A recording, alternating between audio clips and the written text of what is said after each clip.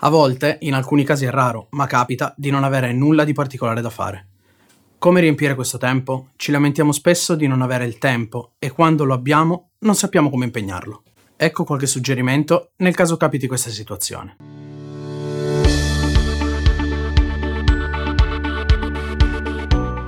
Ciao, sono Roberto ed oggi parliamo di cosa fare quando non c'è nulla da fare.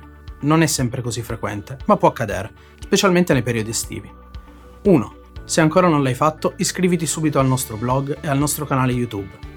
2. Rileggi o crea le procedure che documentano come avviene la gestione delle utenze e dei ruoli in SAP, oppure, in generale, le SAP Security Guideline. Purtroppo, quando presenti, questi documenti non sono così aggiornati. Nel caso ci sia qualche tuo collega oppure degli esterni che debbano erogare un servizio, può essere importante avere questa documentazione aggiornata, così come in fase di audit interno oppure esterno. 3.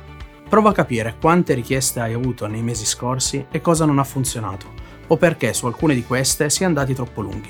Prova a identificare la causa, trovando un possibile modo per evitare che accada di nuovo in futuro. 4.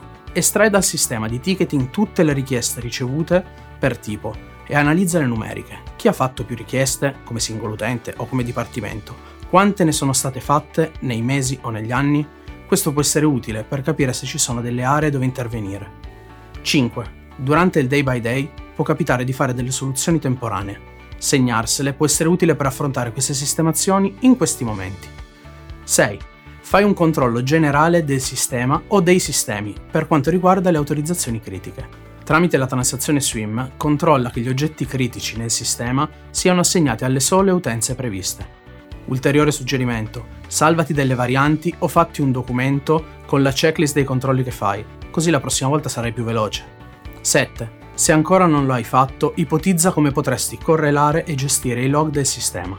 Questo può essere utile nel caso sia introdotto in azienda un sistema di correlazione eventi, ad esempio un SIEM.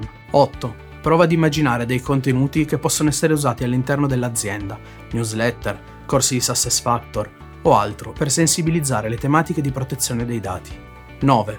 Pensa se tutti i controlli che svolgi siano automatizzabili. Oggi esistono diversi software sul mercato che ti aiutano a risparmiare del tempo.